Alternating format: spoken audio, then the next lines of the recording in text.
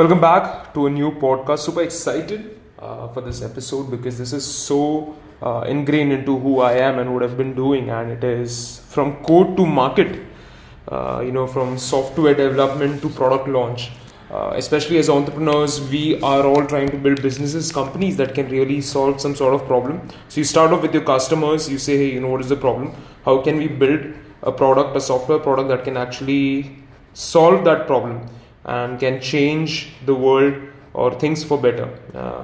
So we say, hey, at least at an individual ground level, you start off by saying, okay, this is a small problem. This is what I do. This is how I'll build. So if you have some sort of experience building or coding, building a lot of products really does help solve things for you. So you start off by saying, okay, this is the problem, this is my expected solution, this is how I'm planning to write the code for, this is going to be my development ideas, this is how we're planning to test it, these are the negatives that can happen. And then you launch your product, you see how customers react, you try to put out word to say, hey, you know what, this is what we have been doing, this is how our product works, this is what it can do better than anybody else, this is our unique point.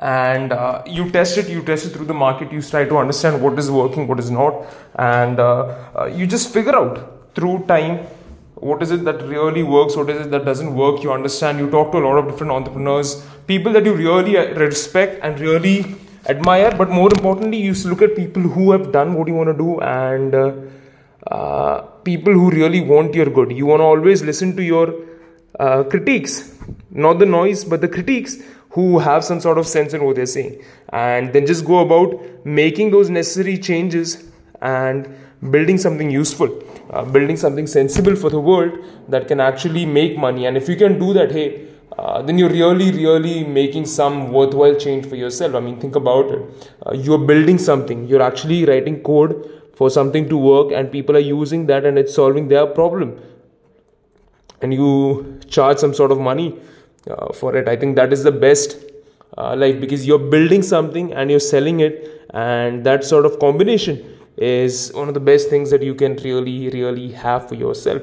Obviously, there's got to be a system around it, there's got to be a strong process which you can use with regards to. So if I had to give a step-by-step plan, it would be first would be idea and planning, like we discussed, then developing that code, testing it, quality assurance for the same, deploying it within your servers, your databases, and other infrastructure components which AWS, Google, and all of these companies, Azure, provide.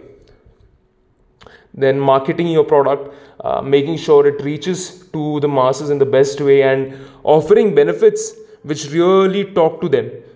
That's where storytelling comes into picture. That's where enterprise can really win. You think about then giving the sort of launch and then the customer support that may help solve their problems, and then learn from the feedback that you get from customer. Okay, this is not working, you need to change that. Then you change that, then you say, all right, let's make some iterations, and then you keep doing that over time.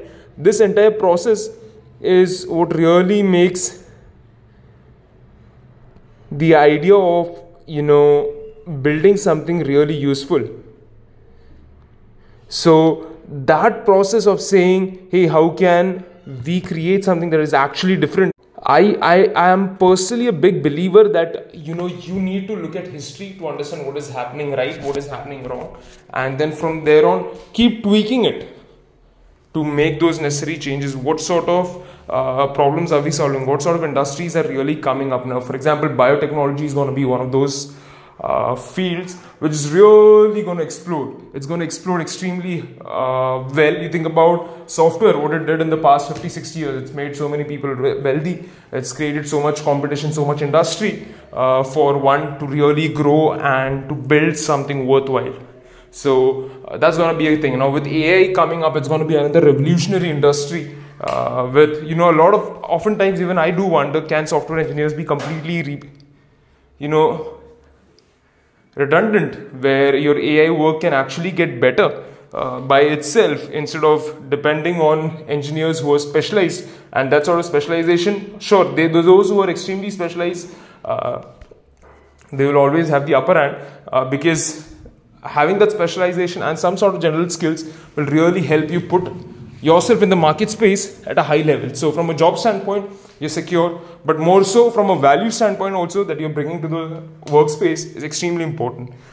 You think about how testing can be done, what sort of methods. Now, testing is another element that, personally, being an engineer, when you think about getting a good job, you say, hey, you know what, I want to do development work, I want to build things, I want to solve problems, and I don't want to be testing and doing quality assurance, because that is low status, low glamour, and low effort, right? So in essence, you want to say, hey, let me make the most out of being a developer than rather being someone who's testing stuff.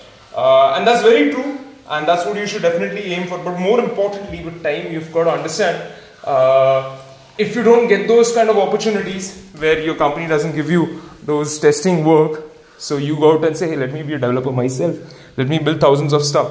And that joy, that pleasure of building intrinsically is what's going to be the most important key that I believe that you should focus on as an entrepreneur.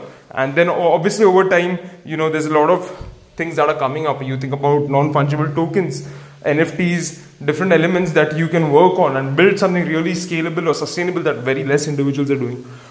So you going and building things your way, making things happen, and then going to the market space and attacking the market in your own personalized way, there is nothing like it. I think that sort of element of saying, hey, let me go to the market and actually promote our product. I have always believed few very simple lessons. For example, Warren Buffett says you need to be good at accounting in order for you to be a great entrepreneur, a business person. You've got to play within your circle of competence. Your reputation is the most important element in your business. And most importantly, don't try to satisfy your customers. But every time, every customer need not be satisfied. They need to be satisfied, but more importantly, delight your customers. Mark Cuban said, hey, you've got to stay competitive within your business every single day. For the long run, Jeff Bezos talking about the day one mindset, learning the idea about sales. If you can do sales, then you can really be a great entrepreneur, because that's what really entrepreneurship is all about. It's become too glamorous nowadays, but at its core, that's what it's really all about. So that being said, keep pushing, keep learning from your customers. It's a constant process of evolution and getting better. So enjoy the game, guys, and it's a troublesome thing, but keep hunting.